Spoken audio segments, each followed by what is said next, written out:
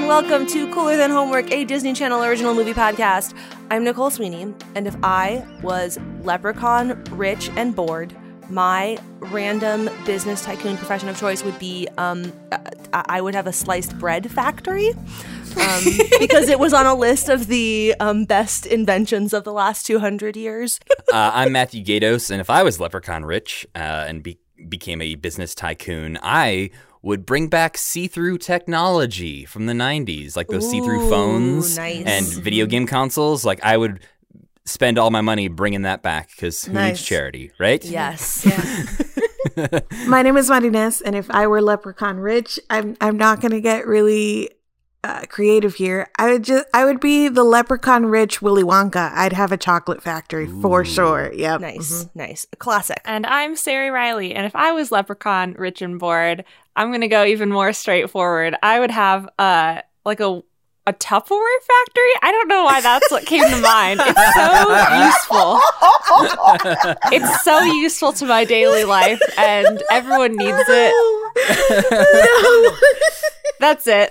Amazing. Yes. And today on Cooler Than Homework, we are talking about Luck of the Irish, which, obviously has a tie into leprechauns. Maria, I hope you mentioned the random the random business tycoon in this movie to make that make sense. I will now. Today's one of those note light days. So here we go. I'm going to do this the best I can. So Kyle Johnson, we start the movie and he's having a bad dream that he's at his school's heritage night. But when they call his name, it's his turn to present. He's tiny sized and no one can see or hear him. So his dad wakes him up because it's time to go play a basketball game. And Kyle tells his parents about his dream and about heritage night and starts asking about where they're from. But his parents are real cagey about where they come from. And his dad is only like, we're from Cleveland. At the game that night, Kyle gets in a last-second lucky shot, so his team wins and is going to the semifinals. And the next day at school, Kyle's the big man on campus. Bonnie Lopez, who is the head of the Heritage Committee, approaches him and asks him what he's going to be doing for Heritage Night, and he avoids this question because he doesn't know anything about his family, and he just kind of repeats that he's from Cleveland. So that night, Kyle asks his parents again where they're from, and they keep avoiding the question. So Kyle decides to do a little research of his own. Unfortunately, his last name is Johnson. So the Google results are not conclusive. Bonnie tries to help him with this research, but she tells him basically it's not enough info, and also he should find out where his mom's side of the family is from too. So she's like, go ask your parents again where you're from. Instead, Kyle goes through his father's yearbook and paperwork and finds out that Johnson was not always his name, like he changed his name, but he has to abandon, his research because his mom almost catches him. So he's like, okay, bye. And he goes to hang out with his friend Russell. On a walk, I have not mentioned at all, actually, now that I get here, that Kyle has a lucky coin that he wears all the time. And we've seen throughout these scenes that he's really lucky. So the lucky shot when he plays basketball, and he at one point was just guessing all the answers on a test, but he managed to get them all right. He's on a walk with his friend Russell, and he finds some money on the ground, and Russell's like, oh man, this always happens to you. So Kyle has a lucky coin and he's very lucky. And on this walk, they also see a flyer, and it has a symbol that Kyle recognizes from his lucky coin. And the flyer is for an Irish festival of sorts. So he's like, well, let's go over there because maybe I'm Irish.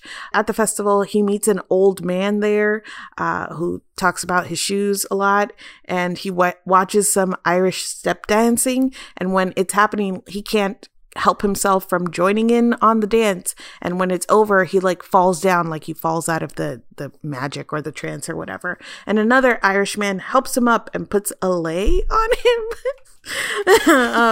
And so the next day Kyle wakes up and he's shorter and he stubs his toe, and he goes downstairs and his mom is got her red hair curly out, and she's got an Irish accent all of a sudden. And so he's like, this is weird. At school, his bad luck continues, and then at the basketball game that night, he plays terribly. So he loses like his favor and popularity at school. Every day he keeps getting a little shorter, and his luck keeps getting worse. And then one day he comes downstairs and finds that his mom is a leprechaun. Surprise! Kyle is obviously taken aback, and he's a little bit worried because he's like getting shorter as well. So he tells them what happened, that he went to this Irish festival, and he's figured out now that the coin that he has is not his. It got stolen. It got replaced with a fake one. So his mom is like, oh no, that's our luck. That's what keeps us from changing back into leprechauns. And she assumes that her father, Kyle's grandpa, took it, and Kyle's like, my grandpa, and she's like, surprise. You also have a living grandfather, and also he is a potato chip tycoon. There it is. Yeah, there it is. And not only is he a potato chip tycoon, but he recently moved his operations into this very city in which we live. So yeah, they go figure that they have to go confront Grandpa, and because he's got their lucky coin, and he's doing this to, I don't know, get back at them on purpose.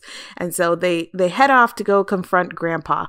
Sort of on the way, Kyle finds out that the reason that there's like a break in the relationship between his mom and the grandpa is because mom married a non-leprechaun, and so they just kind of ran away, changed their name so their family would never find them. But here's grandpa with his potato chip factory in the city anyways. And so dad and Kyle tried to get in, and they're like, you know, we're here, your grandson is here, and grandpa refuses to see them. So Kyle ends up seeing that there's a field trip there from his school, and Bonnie's on this field trip for like young achievers or whatever it is. And so he sneaks into the factory with the young achievers, and there's a whole chase scene that ensues because the security guard is like, you can't be here. But eventually he runs into his grandpa, and so he's like, you have our lucky coin, and grandpa's like, no, I don't. And so Kyle tells him where he lost the lucky coin, and he's like, what was that guy's name? Seamus. The worst of the kinds of leprechauns. He definitely stole it. So they figure that they have to go get their coin back from Seamus. How do they find this man again? Somebody help me out here. They just go to the fairground. Oh, he's still at the fairgrounds? Yeah. Okay. He just never left. Yeah, he like lives and travels around in an RV filled with leprechaun gold. Yes. So they go to the fairgrounds where he never left, and in his RV that is also parked at this fairgrounds, they see that he's like got a safe full of leprechaun gold. Seamus sees them though, and he's like, gotta make a getaway, and there's a whole chase sequence that happens, but also they don't have their luck, and Seamus and his lackeys like throw stew at them, and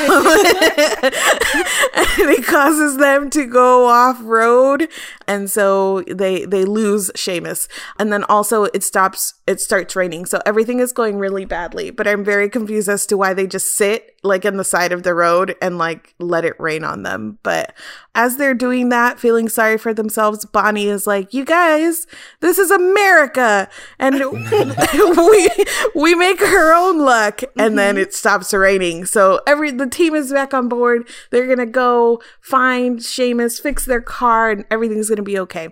While this is happening, because it just stopped raining, a rainbow appears, and Grandpa Leprechaun is like, a rainbow, and he starts chasing after it. So the boys take after him as well. And at the end of the rainbow, it's the RV again with all the gold inside.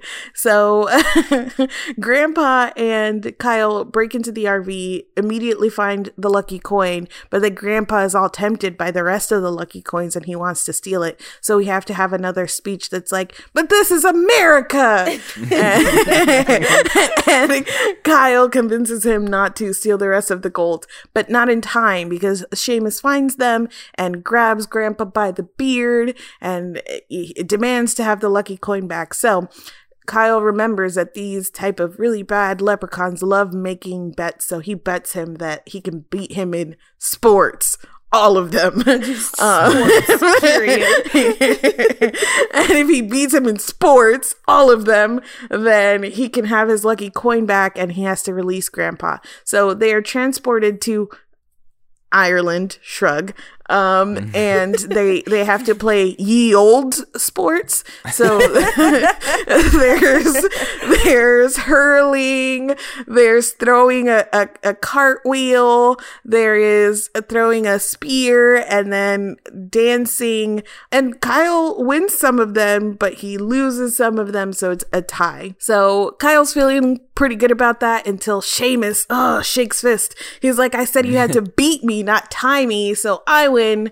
So Kyle is like, okay, one more bet. I can beat you without my luck. And if I beat you without my luck, then I get my lucky coin. You release my dad. And then you have to go to the land of my father and the shores of Erie. And, Seamus is like, yeah, cool, we'll do that. Let's play basketball. And so they magic into the finale, the basketball game, with all these junior high students. And at first, Kyle's not playing great, but then his grandfather gives him a rousing speech about luck being on the inside. And Kyle's like, yeah, the luck of the Irish is in my heart. And then he's good at basketball and he beats Seamus. So he gets his lucky coin back. And Seamus is like, I don't even care because I'm going to Ireland, bitches. And I have gold over there. And Kyle's like, I said Erie and my dad's from Cleveland. So Seamus gets banned to Lake Erie. Everybody is not a leprechaun anymore. Bonnie and Kyle smile at each other. Oh, Heritage Night! And we get to Heritage Night. The song.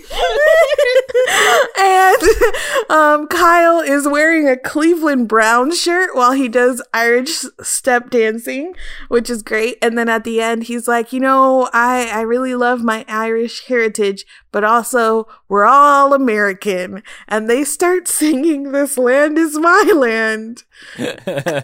And I black out for a little bit, but it's the end of the movie, so it's fine. The end. So before we unpack all of that, Matt, what's this cast up to now?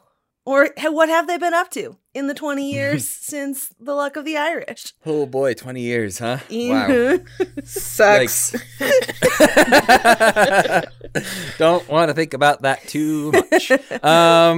Well, first up we have Ryan Merriman, who plays Kyle Johnson, the star of the film. We've talked about him once before for our Smart House episode, in which he was also the star.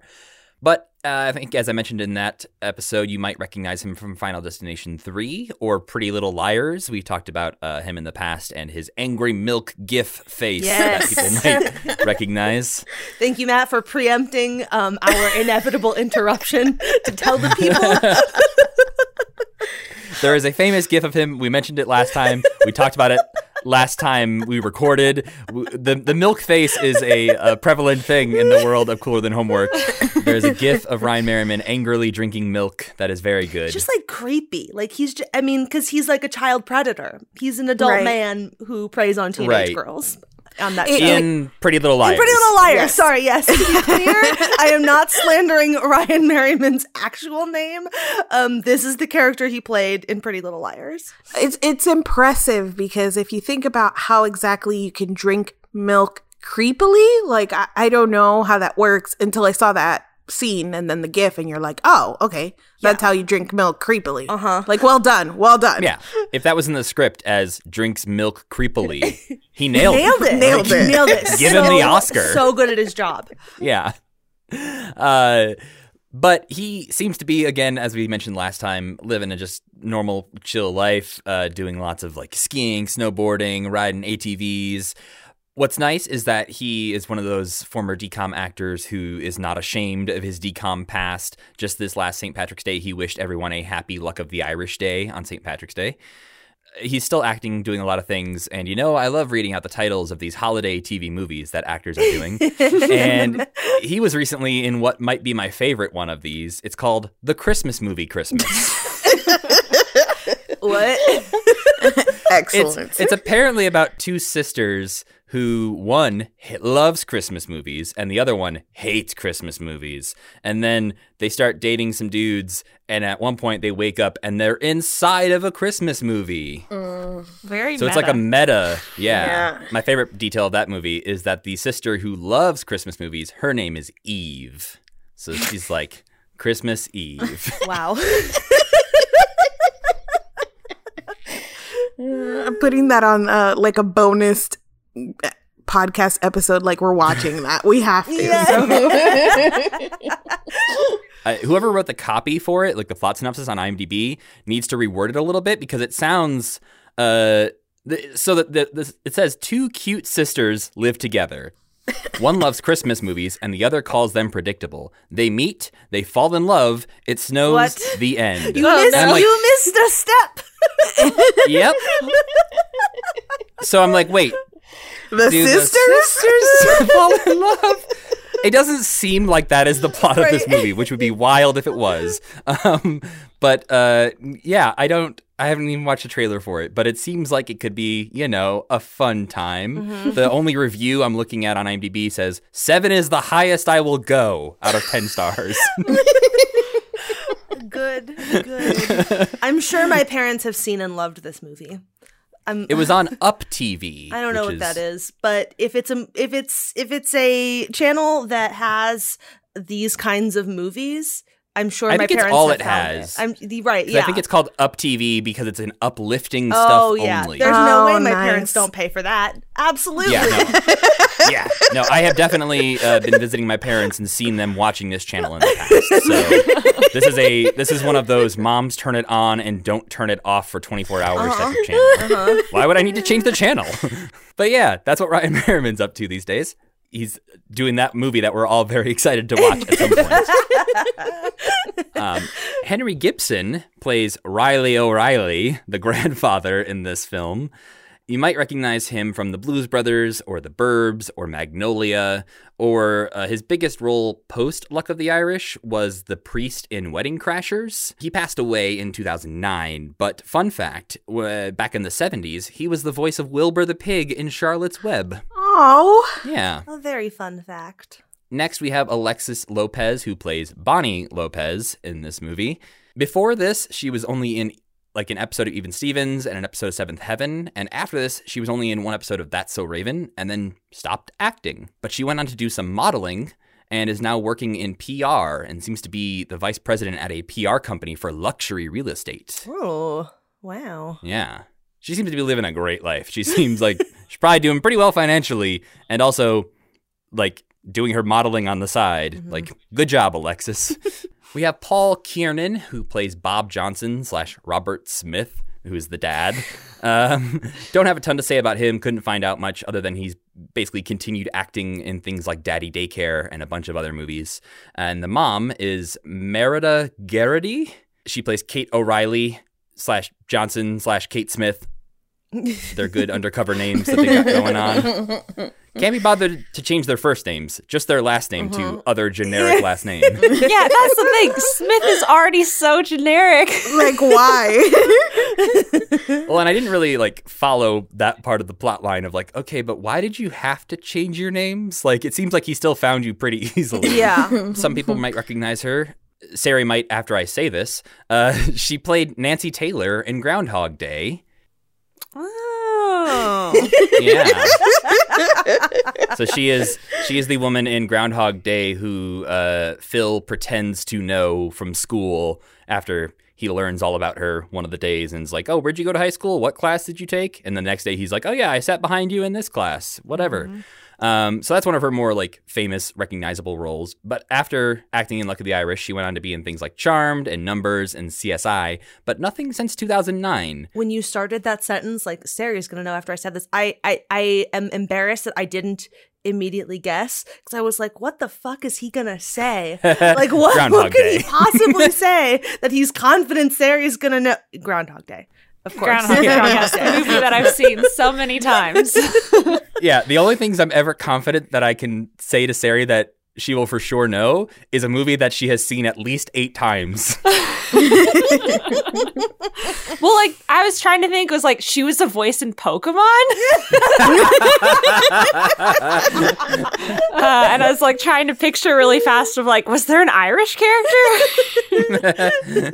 Next up, we have Glendon Chapman, who played Russell, the best friend in this film. He acted in a few things after Luck of the Irish, but nothing really of note.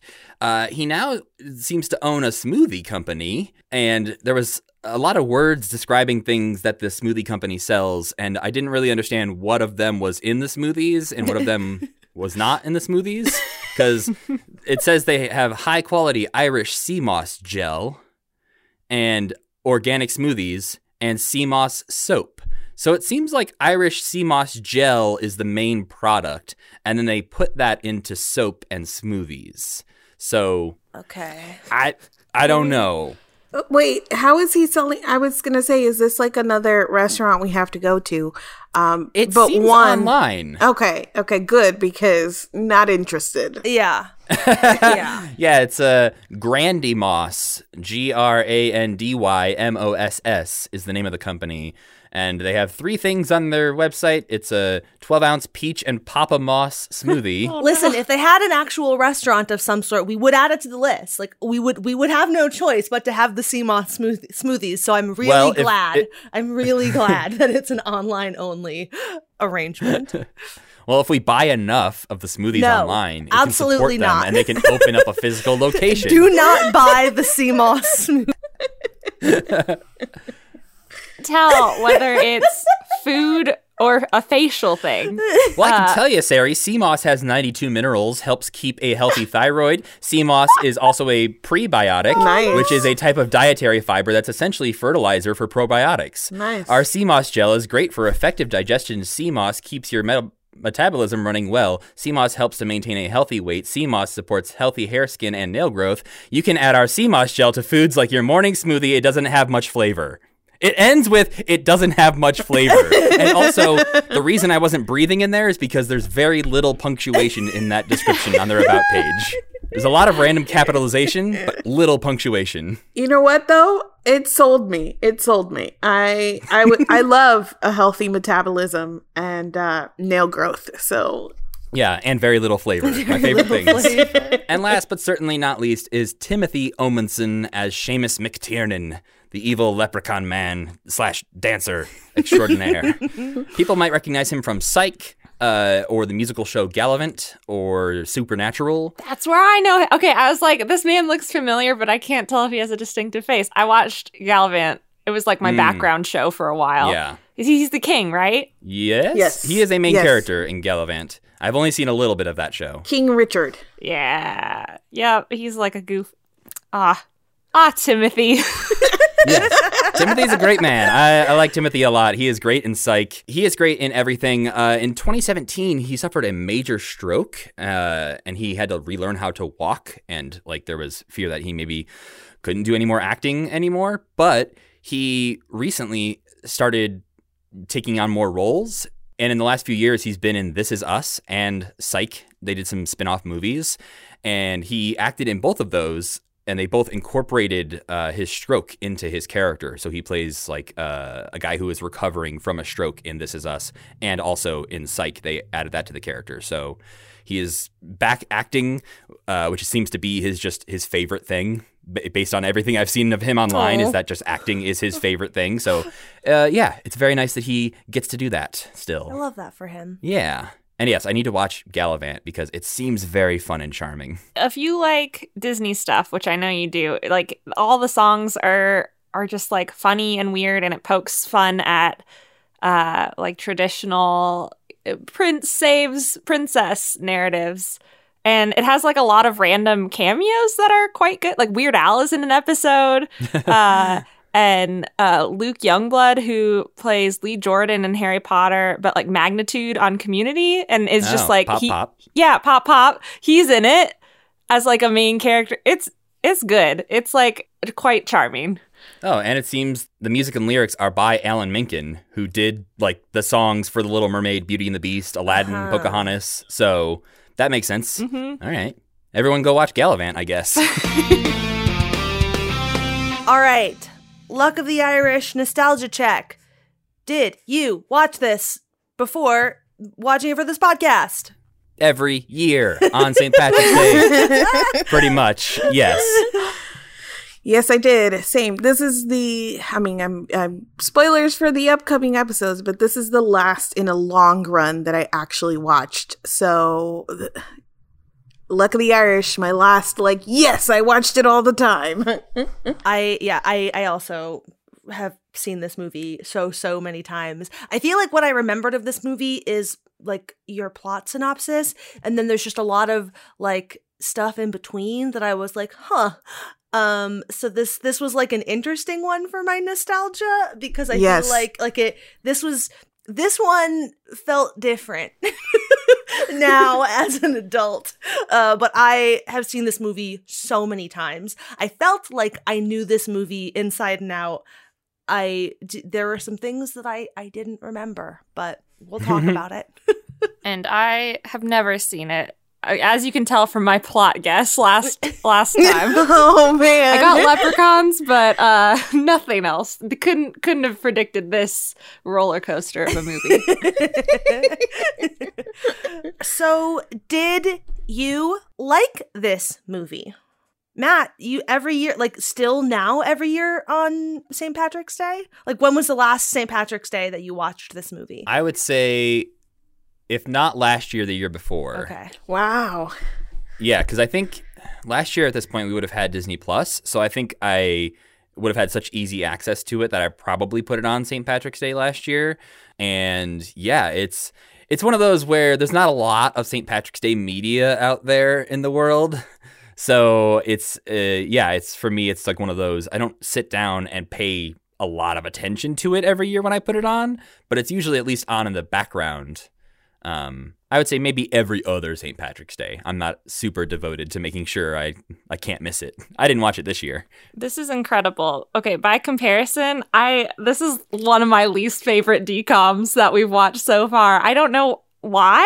I think I can articulate why when we get into the discussion of it, but I think I made a mistake somewhere down the road and put the horse movies, they're now middling in my list, but this movie, I just didn't have fun, and it was very sad that I didn't have fun. I just kept being annoyed at decisions the characters made and at situational things of the plot that felt like they could be resolved much easier, and I was not overwhelmed with whimsy at the transporting to Ireland or the gold plot. It just wasn't for me. The America message, by the time they started singing This Land at the end, I was like, no. I'm so done with this movie. May I turn it off? Yeah, so there are portions of this that I'm like, okay, I see why I like this as a child, and also it's hard for me to rank. By comparison, all of the horse movies are at the bottom of my list. So if you're a Can of Worms or a horse movie, you're down at the bottom. So this is around this middle portion that I'm not sure. It would take a lot for me to decide, would I rather watch this or Quince or Phantom of the Megaplex? I don't know. They're all on the same level for me. But the thing that really got me, it's not that I'm this is the worst movie we've ever seen, but it was all the messaging stuff that I can't. Right now in 2021 in this economy, I just I couldn't do it. So that's why it's towards the end of my list as well. It's very near the middle of my list. I think it's a little bit higher than it is on yours, but it solidly middling, and it's mostly just a lot of me doing the this or this or this. Yeah. And sort of pulling it up. It is as high up on my list as it is solely because the nostalgia is strong enough. If I were Sari and had watched this movie for the first time last night, I would have very different feelings. I think it would be a lot lower. That being said, yes, all of the aggressive America messaging was really something, and I didn't remember that being so much of a thing. And I just the only way that you can tell a super pro-America, like, immigrant story like this is they're fucking Irish. Like, I don't know. There's even the bit, too, when they're sitting in the car in the rain complaining, and there's this fucking white family complaining about how unlucky they are, and the kids' two non-white friends are, like, telling them to cheer up, or, like, giving them a pep talk, and they talk about the Irish when they came over and they did all the jobs nobody wanted to do. Like, yeah. Okay, I don't even know if I want to, like, keep talking about this or talk about, like, the stuff I liked, but the fact that, you know, we have this setup where we've seen it time and time again in the comms where you have, like, the white kid main characters and their people of color best friends. It hit different in this particular movie because of, like, the storyline and the fact that it was, like, this constant messaging of, like, I don't know, the Irish family being like, we had to hide because of how we were treated. And, like, you're telling this to your black friend? Like, sir, I am uncomfortable watching this. So there's, like, no amount of like the funny stuff or, like, the step dancing or, like, hurling chariot wheels that was, like, that made up for the fact that in the next scene we would get, like, a pro-America message. You know, no thank you. Yeah, just using, like, the Irish oppression narrative as the central thing, and using, like, a fictional species of leprechaun as the mixed marriage example, as, like, the product of a mixed marriage where my white family was kind of shitty to my mom for being Asian. It was like, this feels very weird in that, like, you're both white and one of you is Irish, one of you is a leprechaun, and, like, that is being portrayed as the thing that is driving the family apart or, like, caused all this drama with heritage. It's like, yeah. No, there's so many other, like, mixed kid stories that you could tell that would be more nuanced and more complicated.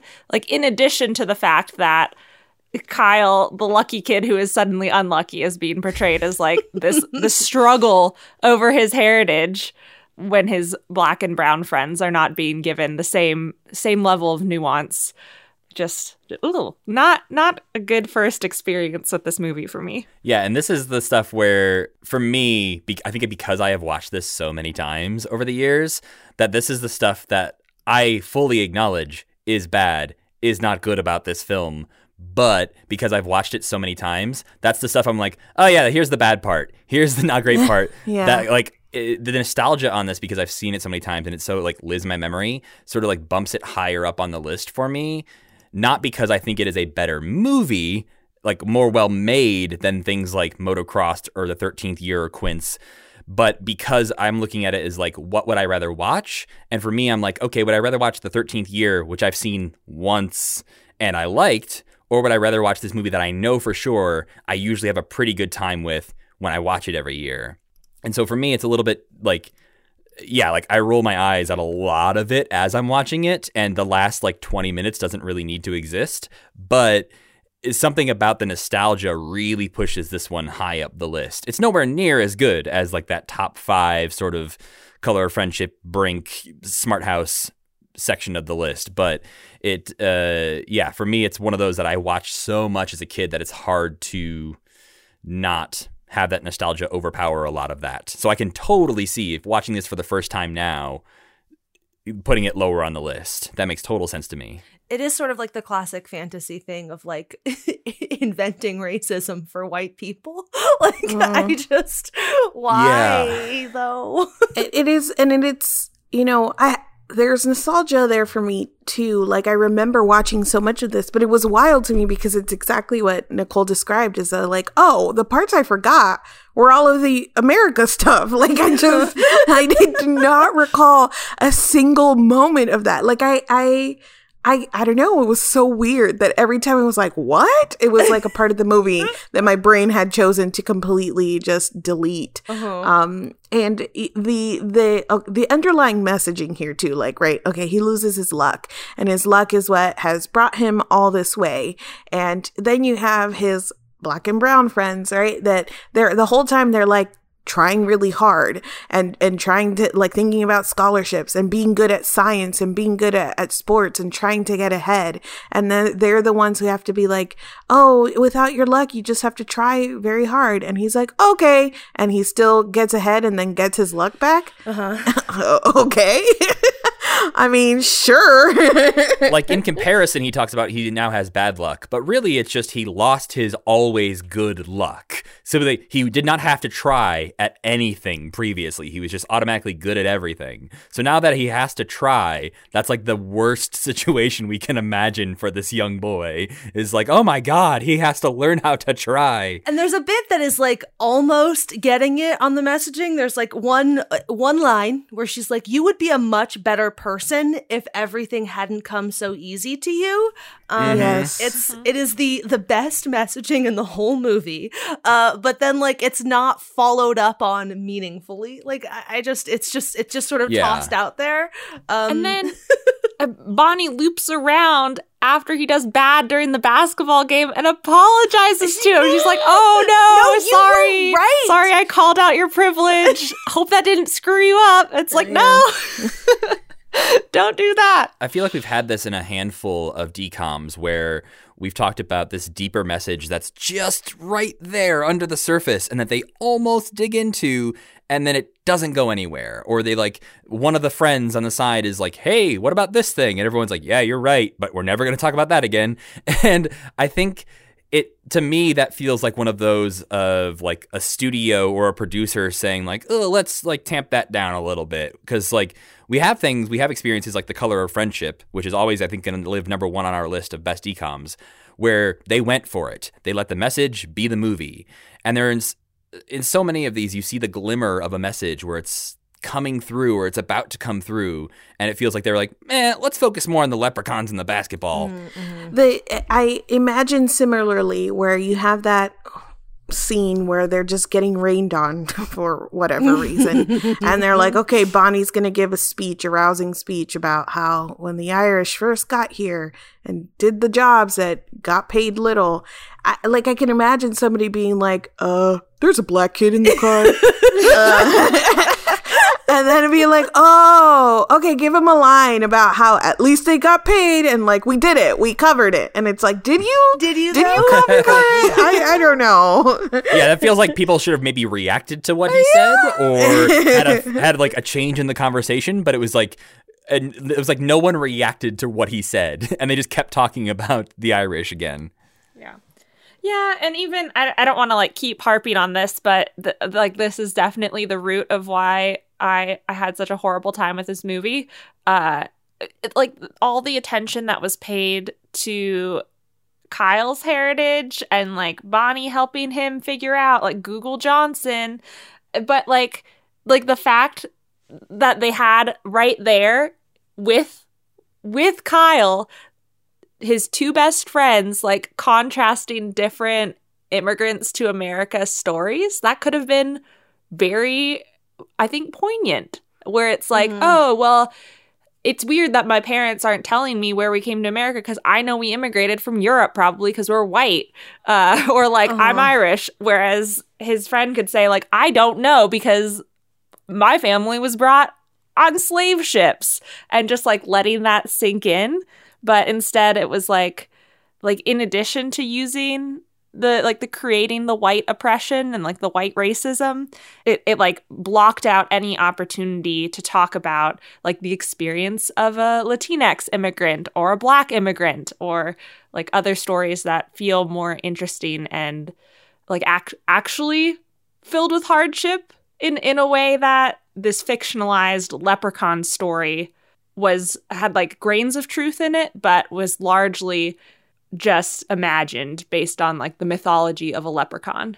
And it could have been so easy, like that could have been slotted in very easily, and they could have made him reckon with the fact that, like, yes, what your family went through 100 years ago is important. We're not trying to downplay that, but our families are still going through this on a day-to-day basis, facing discrimination. Please acknowledge that your friends are facing discrimination. It's the kind of thing where it feels like they thought that they were doing something by like making his friends not be white, but like in fact they made it worse. Some of those conversations would have played a little differently, but like they just were so much worse. They were bad, and then they were made worse by the fact that he is whining about this shit to them. Yes.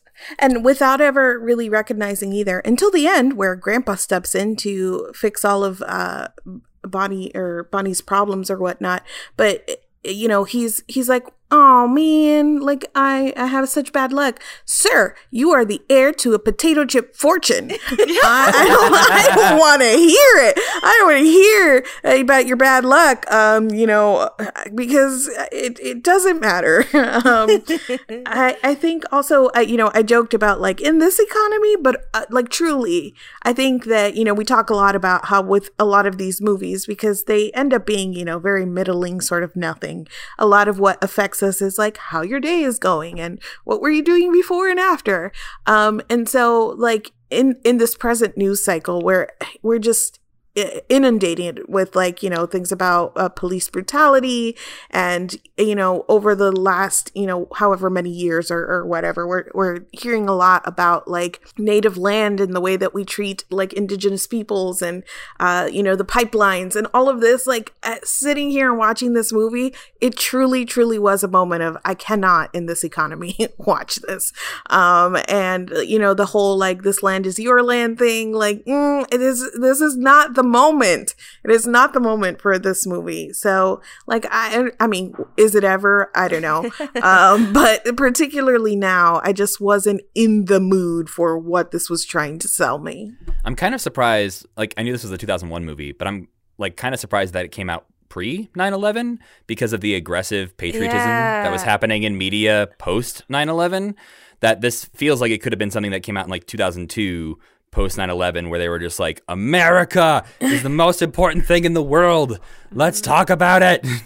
And yeah, so I'm sure it still resonated later on throughout with people, but that it's very bizarre, that moment at the end where they're just like, all right, everyone got that song queued up that no one talked about that we were going to sing. Just like the dance was his thing.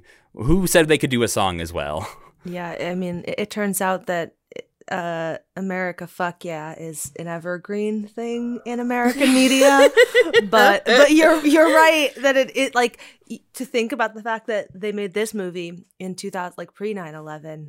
What awaits us? What things has my memory suppressed that awaits us in 2002? So that's a fun thing to look forward to. Oh no. Oh no.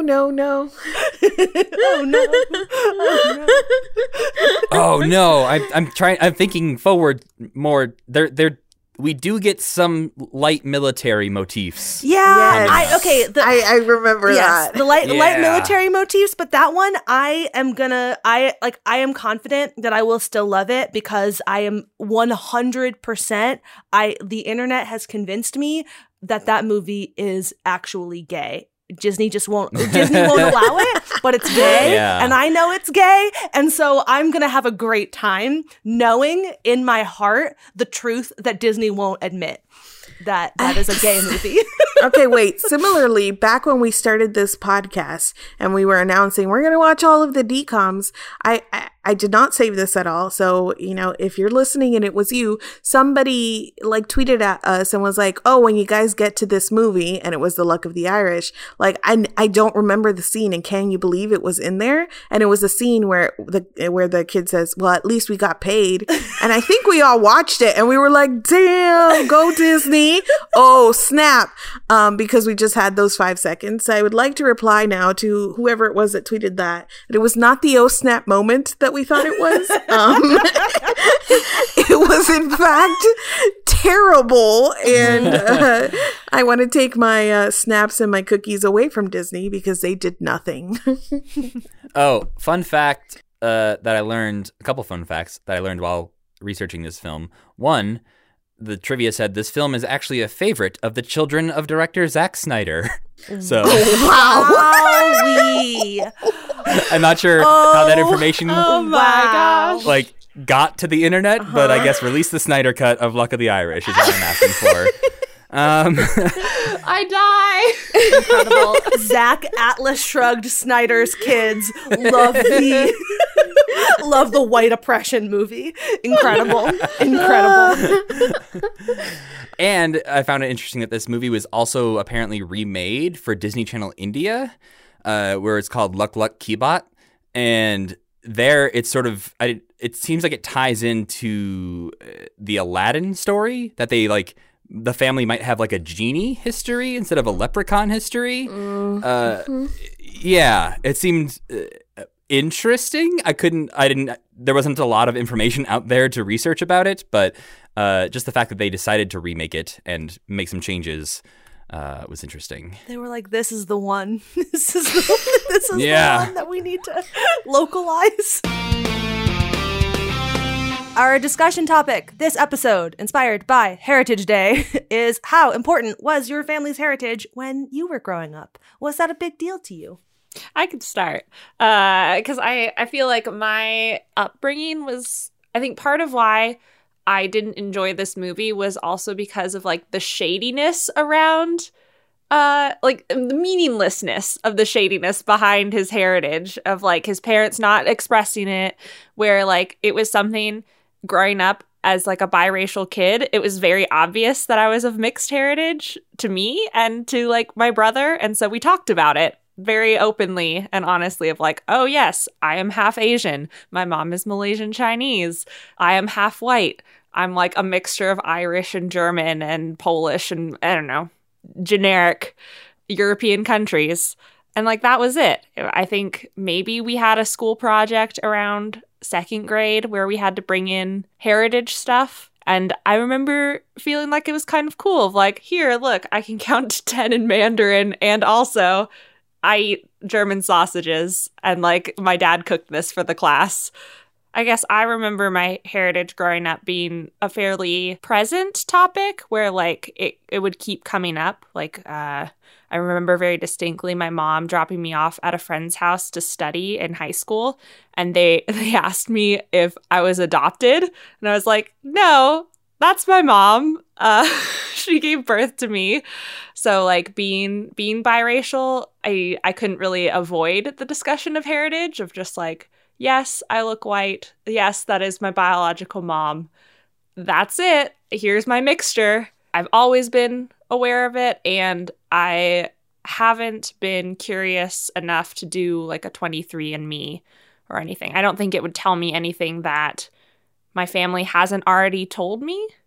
So I haven't taken the plunge to do that, but maybe someday. Yeah, I took the 23andMe stuff, and it pretty much just reaffirmed what my family had always kind of said. Heritage was not a super important thing as a kid to my family or me. And it was that sort of generic whiteness that we were sort of like, I don't know, we're American, we're probably Irish, we're probably German, we're probably whatever.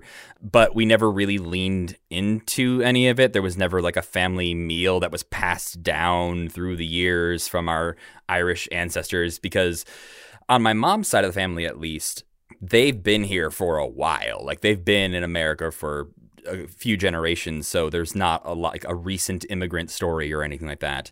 And on my dad's side, he doesn't know much about his family other than there's some Polish people who came from Poland hundreds of years ago. So there was this whole thing where growing up, it was just kind of like I don't know, we're Irish, we're whatever. And then I took the 23andMe, and it was like, yeah, you're half British Irish and you're half French German. So you get all the European. So it's that thing where it was not really surprising. It's still something I am curious about now as I get older and like think about potentially having a kid of my own in the future who might ask me these questions of like, yeah, I should probably ask my parents these questions more than I currently do, just to see if they know more than they shared with me as a kid. Because, there's like whole limbs of my family tree where I'm just like, oh yeah, I know that person's first name. I have zero idea anything about them or where they could have come from. So it's one of those things that every time I log into my 23andMe, I start falling down that rabbit hole of like, oh yeah, my great-great-grandmother on this side was born in England and there's a church with the same last name as she had. I wonder if we're whatever. And I suddenly am like 2 hours into researching things and I'm like, clearly I do care about this, but I haven't sat and like done the actual, like I haven't paid for anything like Ancestry.com or any of those to really get deep into it, but there is a curiosity that still is in there. Yeah, my answer is fairly similar in that, like, I don't know, man, I'm just really white. And so my family heritage it's like European. I mean, I did the 23andMe. Also, not expecting any surprises. I was just sort of like curious. I was actually, I don't know, equally as curious about what kind of health problems 23andMe could tell me I had. Yeah. Fortunately, nothing. They had no information for me on that front.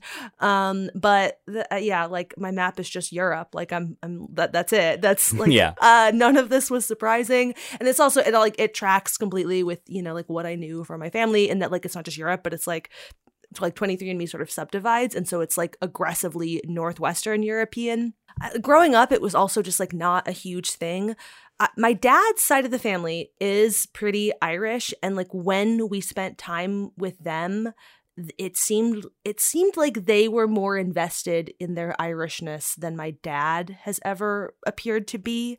And then for like heritage-y stuff or what, like when we had to do, whatever stuff like this, or like you would bring in things like that were reflective of your heritage. Like my dad was never participating in that. That was always my mom helping me with it. And so like for her, it is definitely much more just like generically broadly European. And so the thing that she zeroed in on, and like the most recent relative that she knows like came here was Swiss. So no lie, I brought in fucking Toblerone. Like that was my, like whenever we had a thing like this, I was like, well, this is what we do. This is like what I have. And like, I don't know. And actually like when I did my 23andMe, that like the French and German is only 7%. So it's like not, I don't know. That was like the one that my mom knew. And so whatever. That's like the Polish stuff for me. Like when growing up, my dad was always like, we are Polish. Your great grandfather is Polish. Da, da, da. And I was like, oh, he must be from Poland. It's like, no, my grandfather was born in Chicago in the early 1900s. He had a last name that ended in ski, so he sounded really Polish. But it's that same thing where going to school, I would take in like kolaczkis and all these like Polish like little desserts and stuff. And then Poland doesn't even show up on my 23andMe. And I'm like, where are we from? Because it's like everywhere in Europe except for Poland, apparently, is where I'm actually from. Hello. Okay. So I could do a whole podcast episode about this. So I am a first generation American. My parents are both Dominican. So I grew up in South Florida in a relatively like diverse and like populous area. But even so, like I can think back to key times where I was realizing things about my growing up and my identity. So things like, I think being in the second or third grade and a substitute teacher was the first time that I told somebody that I was Dominican and they understood where that was. And he was like, oh, I've actually been to the Dominican Republic. They have great resorts there. Have you ever been? And I was kind of like what? No, I don't. What did I know as a second grader about resorts, right? So like visiting the Dominican Republic for the first time as a kid and thinking that I was sitting in like a princess bed, and then like later realizing it was a mosquito net because, just you needed them, and having the lights go out and like seeing the barrio, the neighborhood where my father grew up. And so all of those things that are like pieces of me. Like I always knew I was Dominican. We had Dominican flags everywhere because my father is like proud Dominican, and being like that sort of like pride, especially as an immigrant, was like a big thing. Funnily enough, I've always been like a writer and creative writer or whatnot, but like part of the identity work that I did like in middle school was that a lot of my creative writing was around realizing the things that were in my house that were not quote unquote normal that I just grew up with and I didn't know. So I had a whole series in middle school that I wrote called Grandpa Was a Sugar Daddy. And like they were short stories or like essays of like things that I realized came like Grandpa was a sugar daddy and we have a framed photo of Sammy Sosa. And so like talking about like different things that like were in my house that I was realizing, oh, this is like a Dominican thing. Like, and I didn't know until I started growing up and like meeting other people and then being like, what? And I'm like, what? Not everybody does that. And this like continued into like my college years. I remember we were visiting college friends and it was a group. Oh my God, Rich Camelucci, who has been on our podcast before. Like I was visiting him and some friends and we went into their apartment and we're like, this is gross. We're cleaning up here. So we like helped clean up and I was like washing dishes and I was stowing things away. And I ended up putting like a bunch of extra shit that they had in the oven. Caribbean people do this all the time. We just stash stuff it's like additional storage. And I never thought anything about this until a week later after we left. Like one of the roommates texted me and was like, I preheated the oven to like make something and you put our plastic stuff in there. And I was like, oh my God, I'm so sorry. Like and he was like, why would you put it in there? I'm like, it's storage. It's where it goes. Like, I don't know. Like, so my entire life has been like, ma'am, this is very Dominican and you just don't know until somebody points it out to you. So heritage was huge. There's just been like a lot of identity work that I've had to do in my later life because I've always just been Dominican. But there were so many things that I was like, when you have to like choose like an identity box, right? Or a race box, like it's like white, black, indigenous, and like none of that I thought like ever fit for me. And so my parents were very just all like before even like Hispanic or Latino became a box, which it's like a whole thing anyways now. But all of that was like so confusing for me as a child. And then it wasn't until like I got as an adult that I started doing some of this identity work. And then I was like, oh, like Dominicans are basically European, Black, and indigenous. Like that's the mixture that we are.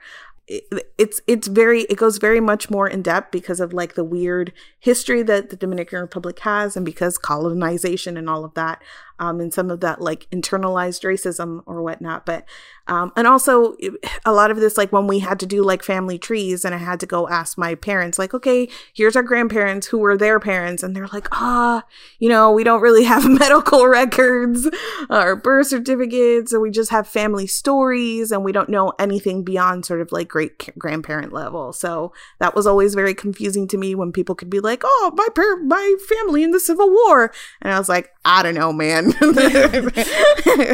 I have none of that information. All of that to say that I did do like an Ancestry.com thing. I am 32% Spanish, 15% Portuguese, 15% from like West Africa where the slave trade happened, 10% from Senegal, and then 6% indigenous from the Hispaniola Islands, so Haiti and Dominican Republic. So those are the Taino people that are basically wiped out in the Dominican Republic. So, and then after that, like I have so much that is like in the 4, 3, 2, and 1% range. So Ireland, Mali, Italy, Nigeria, like just a bunch of stuff that is like 1%. And I'm like, what does that mean? So that's me.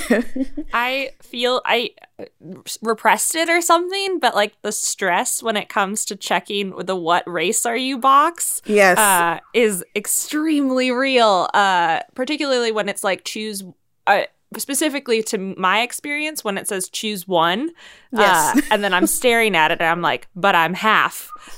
So do I like check the white box, or do I check like the lump Asian box, or do I just check other? And a lot of times when I was growing up, I was like, I guess I'll check other. Yes. And now they've started to include like 2 or more races as an option, but the start of my many like identity introspection crises and like thought about what my heritage is and who I am came from having to check boxes on a form. Yes, absolutely. And I remember like my parents really being mad at this too, because they wouldn't want to check anything other than other, but they didn't want to check other either. They'd be like, oh, we're not other. And even now, like filling out job applications all the time, it's like, you know, I can either do it, even if it allows me to check multiple, like white and black, or I can do multiple races, but then it's usually like all of these things not Hispanic or Latino.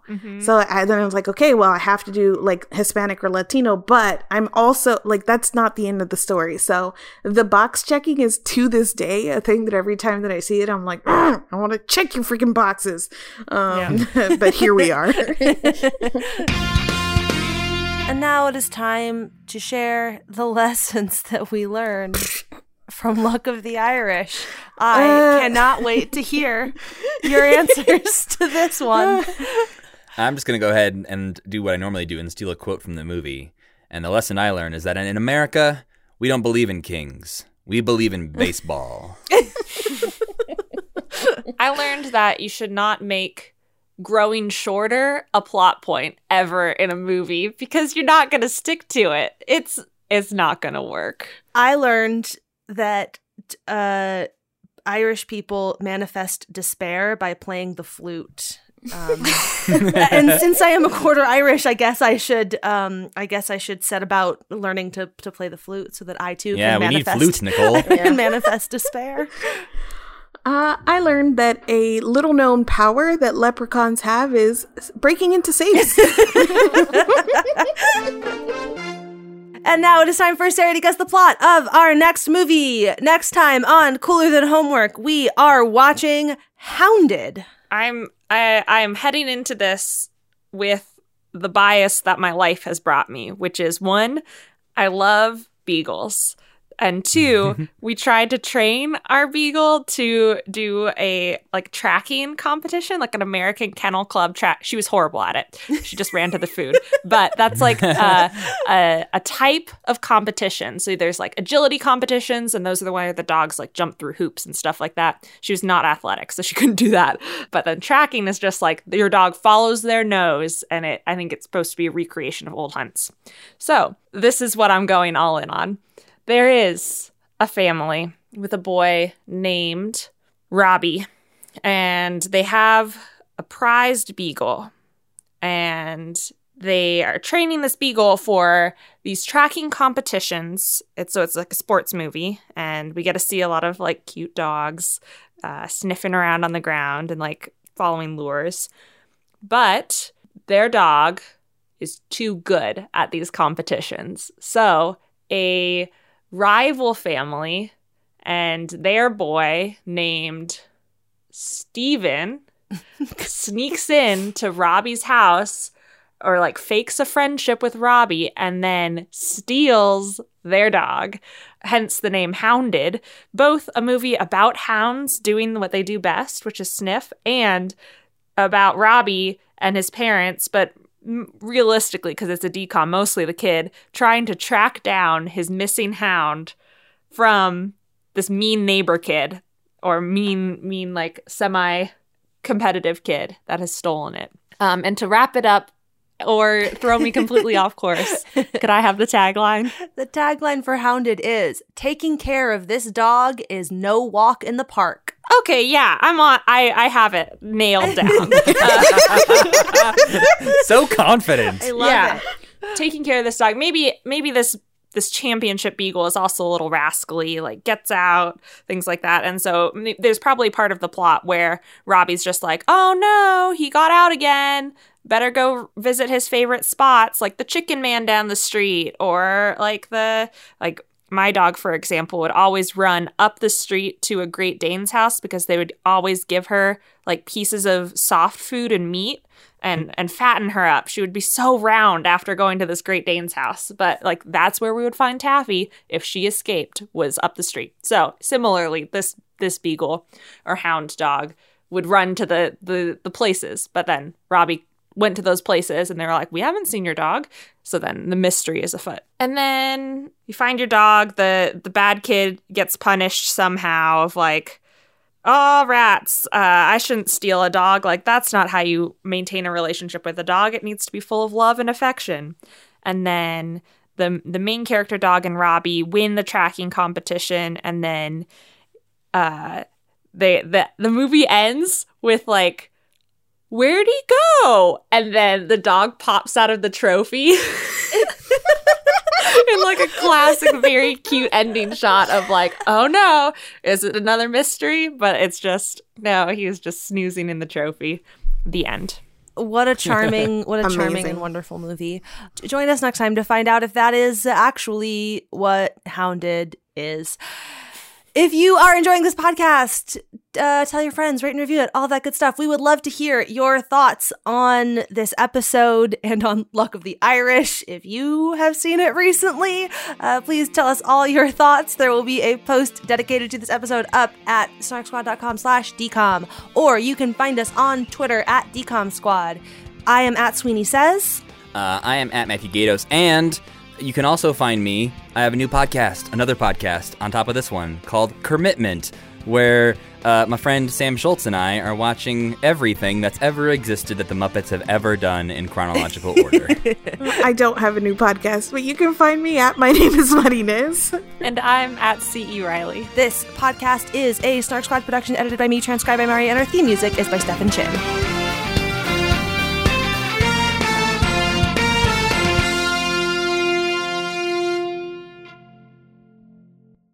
And last, but certainly not least, because he's my favorite, we have I